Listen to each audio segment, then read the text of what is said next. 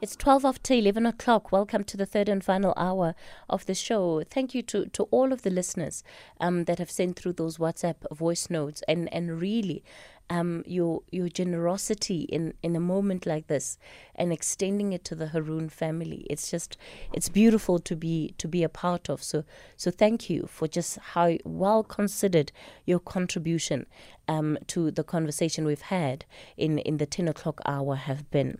To wrap us up for today, the final conversation we're having is looking at the relationship between language and culture, particularly in a country like South Africa, where we've got 12 official languages. It is 12, right? I'm not wrong on that one. Where we have 12 official languages, and we know the role and the emphasis that is often placed on language itself as a way to carry culture. Professor Thabo Ditsele is an associate professor of Sociolinguistics and Linguistic Anthropology and an and an NRF-rated researcher at the Tshwane University of Technology. Prof, good morning to you. Thanks for your time this morning. Good morning, Kathy, and thank you for inviting me to your show. It's a pleasure to have you with us. Now, I want to particularly speak about some of the ideas that you have been really playing around with that are around language and how language is not necessarily the only preserve of culture. And you've, of course, tried to detail this in a piece that you put out for the Daily Maverick. Firstly, let's begin with looking at the role that language plays in societies. Yes, Katie, that is a very interesting question. Yes, language, firstly, it does two things in the main. The first thing that language does is that it helps us communicate as human beings, right? So it's a communication tool. That is the first thing. The second thing that language does is that it transfers knowledge. So language on its own is not knowledge, but it's a tool through which we use to transfer knowledge. Now, to many people, the two roles of language are intertwined. It's one thing. So if you look at English, for instance, it's a language that you and I are using now to communicate. But I could teach you one or two things about how my people, the Botswana, do things. I can teach you a lot about that. That's a communication tool. So to most people, it's impossible to do that. You cannot teach the culture of a language, the culture of a people using a different language. And that is the narrative that I sought to challenge in that piece, to say this is not backed by history of mankind. Mankind has always been able to use language A to communicate ideas of a people associated with language B. So that is, in essence, the narrative that I was challenging in that article. It's an interesting idea because so a couple of things that I perhaps want to throw out there, and you can just respond accordingly. So when we talk about knowledge being used to transfer information, right, between people, one of the things that sometimes happen when you translate information is that there are things that get lost in translation, simply because it's hard to perhaps evoke the true meaning of a sentiment that is expressed, or for one to retain the true meaning of that sentiment in another language. And we see it often in this country where perhaps something is directly translated from isiZulu, isiXhosa, Sepedi, and translated to English. And how it's said in English and what it means in English is not quite what is intended in the language from which it has been translated. So that, of course, then comes down to how, because of that challenge, how you would genuinely preserve culture if language is not such a big part of it? What would be lost in the process? And the other, of course, is that in many ways, culture and what we view and perceive of our culture is hedged on language. When you say, I'll use the example of Bapedi, you are a Mopedi, and we call certain things in a certain way because we are Bapedi. So if you take that away, what does that make us? Because even some of the tools that we have, the artifacts that we have that are part of our culture may not necessarily be found in other cultures. That is correct, Kathy. I am not for one suggesting that the two should be divorced or the two are not intertwined. I make the argument that there is no dispute that culture and language are linked. My argument, the thrust of my argument, is that there is something that we generally omit, which is 4 best results. And I emphasize it at least more than once.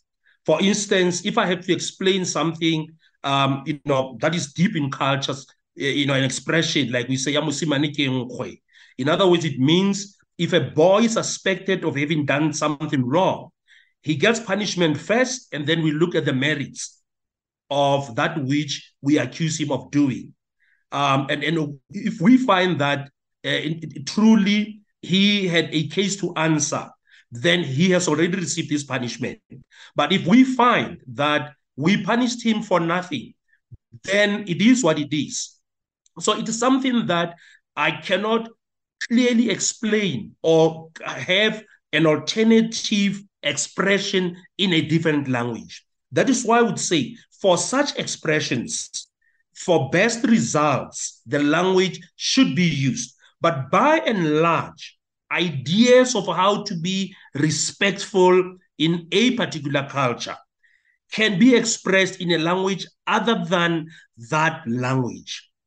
Right? Ideas can be done. And by the way, there is something that I always emphasize, Kathy, about convenience, to say language exists for our convenience, not the other way around. If we really are interested in explaining, right, or describing what the Bapedi mean, we can always find ways of getting that message across. So just to be clear, I'm not saying that language should be done away with. I'm simply saying the history of mankind shows that it is possible. And in the article, Kathy, you would have seen that I've used 2 groups, in fact, 3. I've used South African Indians as an example. They appreciate who they are. They know which part of the Indian subcontinent they are from, but they don't do that through Tamil or Urdu or Hindi. When they cook their food, they will tell in English what this food is. They don't use a Tamil word. So this is one group that has demonstrated that it is possible to carry culture across generations, even when a language, even through a different language. The Basarwa, another good example. The Basarwa in Namibia, in Botswana, in South Africa, they now mainly speak Afrikaans or Setswana. But look at what they do with their culture. They still are able to explain what their plans are. They don't do that in the languages that their forefathers used to speak. So these are just but practical examples. I've been to Brazil. I have met people of Japanese descent in Brazil. Many of them don't speak Japanese, but they appreciate Japanese food. They know how to cook it. They celebrate Japanese holidays. They know everything about Japanese, except that they do that through Portuguese, which is the language that is spoken in Brazil. Perhaps the fear in South Africa is that this is an unknown. We're just too scared to admit that that it's possible to do it in other languages. So what do? We inculcate this fear mongering that if you don't do it through this particular language, it will die. And that's one of the things that I tackled in the piece. Thank you, Katie. I want you to talk to me about this panic, as you describe it, or a suspicion among South Africans that seems to place so much weight on language, and how perhaps the word is not eradication, but really the way in which we use indigenous languages less frequently directly means that our culture then will be affected at the end of the day. What have you observed around this for us as a country? Well, even that, Kefi, I would challenge it. I haven't seen evidence that if people speak less of a particular language, they are incapable or they don't have the ability to communicate that which makes them a people. I've just given you, 3 examples. So if other communities, human beings like us, are able to do that in a different language, why would we fear that it is not possible to do it in another language? And for once, I repeat, I am not for the death or the less use of our languages. I'm arguing that the fear mongering that if you don't do it, then it will die. That is not backed by history. That is not backed by evidence that we see. Yes, there's a genuine concern that African languages will decline in usage if we do not use enough to speak to our children. That's a genuine discomfort, and I agree with it. But we cannot then take advantage of people who are restless, who are nervous, and communicate things that are untrue about the relationship between language and culture. That's the angle where this is where I come in to say, yes, let's continue to speak Sepedi to our children. Let's continue to speak Setswana to our children. But let's not be alarmist and pretend that if we don't do it now, they will be dead within a generation. They're not going to die in one generation, especially when you look at the institutional state support that they enjoy. They're here. They'll be here for a long time. And by the way, there is another issue that you brought up into the conversation that I want to quickly touch on.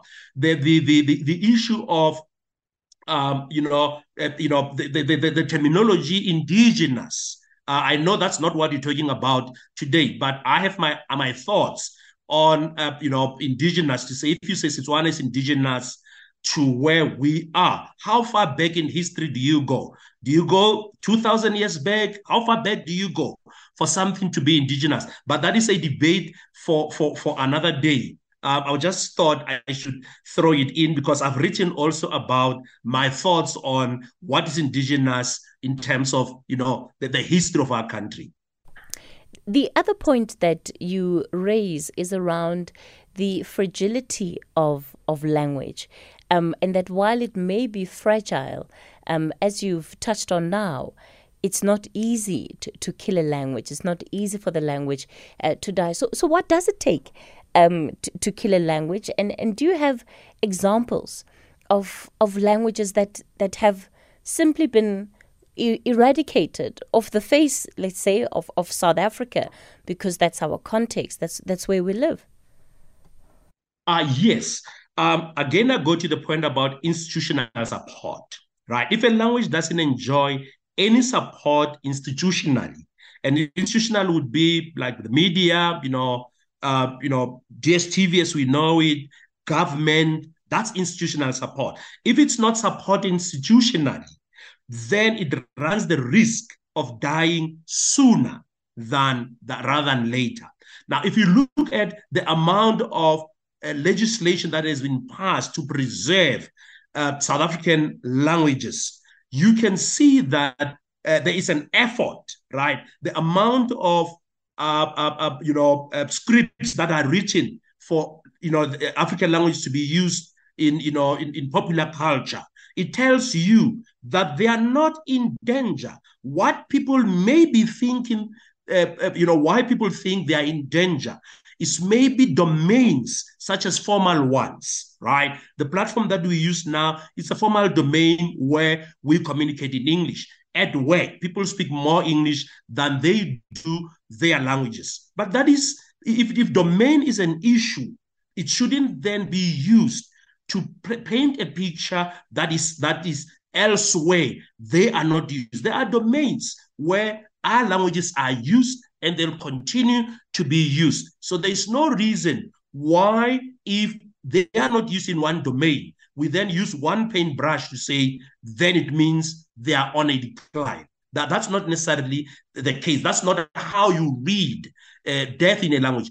To your point about languages that have died, they did not enjoy institutional support. If you look at languages that were or are spoken by the Khoi and the San people, right? Firstly, they don't have, even though government acknowledges that they are there, they are not official. There's no budget or there's very little budget to preserve them. So that's creating a fertile ground to see them die. But a language like Sepedi, those conditions do not exist. It's used at university level. There's research done on it. So chances of it dying within the next 2-3 generations are quite low. We're in conversation with Professor Thabo Ditsele. He is an associate professor of Sociolinguistics and Linguistic Anthropology, the relationship between culture and language. What do you make of his views that, languages are constantly evolving, that even some of the languages that we speak today, yes, they might exist in about 150 years' time, but they won't be in the form in which we use them today. And one of the examples that is often used there is an example of Afrikaans. And I want Professor Ditsele to unpack that for us as we continue the conversation right here on The Talking Point. I'll also be taking your calls, but this will be on the other side of the news headlines. You can dial in on 086 000 2032.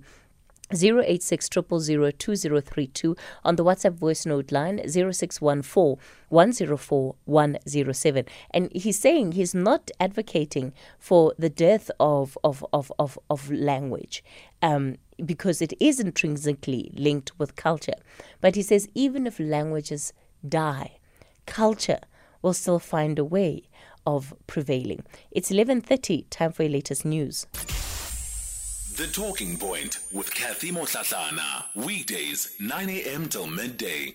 We continue the conversation on The Talking Point. We further explore the relationship between language and culture and what culture would be without the languages that we often hold as the preserve of the very culture that we speak about. Professor Thabo Ditsele is our guest. So, Prof, the point that you make around how language is ever evolving, I think is also an important one. Because we don't often think about how sort of every day we're changing language to suit what it is that we want to speak about. And I think South Africa provides really good examples of that. They are South Africanisms, if I can put that in inverted commas, that have been taken from across the language. But once somebody mentions it, we know exactly what they're talking about. Yes, there are many. I mean, how we use the word sorry, right? Other people understand sorry to mean you've done something that you're apologizing for. But for us, someone drops a mug on the floor. You have nothing to do with that mug. You just say sorry to them. You feel them. In other communities, I remember I was in Cologne, in Germany, when someone dropped a mug a mug on the floor, and I say, "Oh, sorry." And one lady from Quebec, I didn't know that she's South African, asked me if I was from South Africa. I said, "How did you know?" She said, "Well, how you use the word sorry, it gave you away." Yeah. Right? Even how we use now. Yes. It's a South Africanism. Yes. We use now to not mean now, but we mean now. Shortly. It will happen shortly. Yes, now.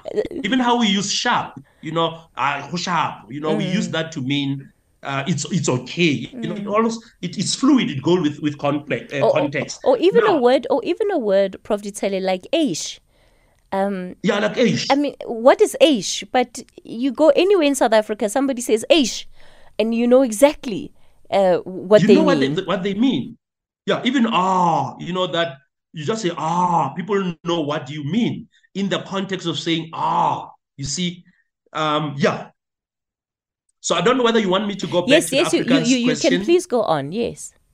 Yes. Now, if you look at the history of Afrikaans, I mean, it started as a non-standard variety of Dutch, right, in the 1600s, and it developed out of contact between people who didn't have a common language, who served the administration of the Cape at the time.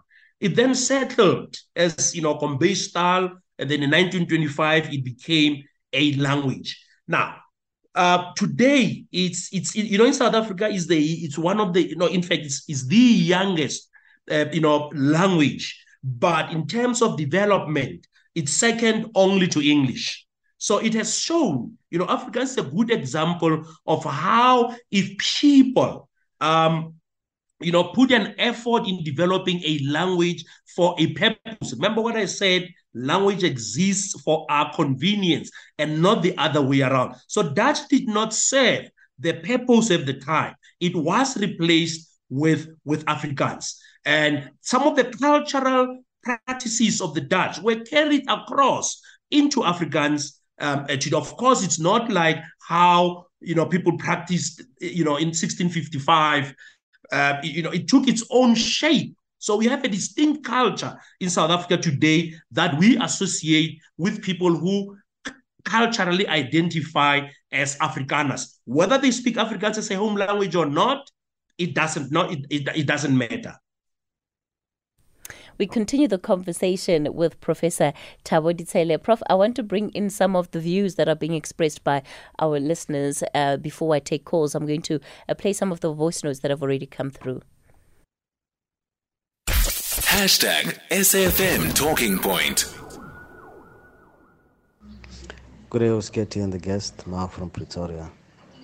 Talking about languages, there's a saying, talk in a medium that both parties understand. So I tell you, Tsotsita, street language, is the best taal. Rafurstana. Doesn't matter if you're white, Indian, black, colored. Wafurstana. Ons praat lekker taal. As ons sê, daar kom die gatas. We know exactly what does it mean. Daar is 'n Mary. You understand? So, and you from Cape Town, you from Southern, you from Rusty, you from Pitori, you from Shosha, you from Alex, Rafurstana lingo. Tsotsital. That is actually the number one language. Momzanzi. Awa, ons is tussen. Good morning, Kathy. It's Brian Mabai from Protagland. The thing is with the language issue is that we, as the parents, we are failing our kids because we have those parents who try to fit their children in those old model C schools, which teaches them not to speak their own home language, but they to embrace either Afrikaans and English, yet knowing that they must put their language first in everything that they do. Just imagine your child is going to model C language. He forgets his language. The mother doesn't teach him his language. After 10 to 20 years, when he's inside a taxi or the community, he will feel like he failed. Prima by protect. Good morning, Katie. This is Daniela in Durban. I think, Katie, language sometimes, in some cases, has been used to discriminate other people. Because in order for a person to be taken serious, it's take to be fluent in that certain language.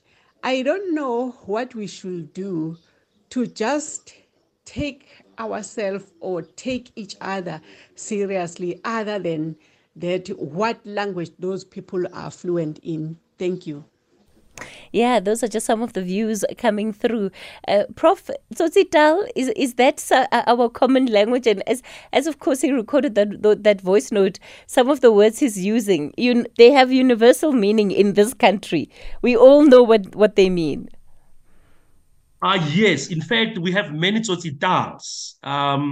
Tsotsital is not just one language. In fact, Tsotsital it's a dialect, right? It's lexical items that are embedded in a standard language. So you can speak Tsotsital through Sepedi, you can speak Tsotsital through Setswana, Tsotsital through Afrikaans. It is just that the Afrikaans, matrix languages is commonly used because of what happened in Kofifi.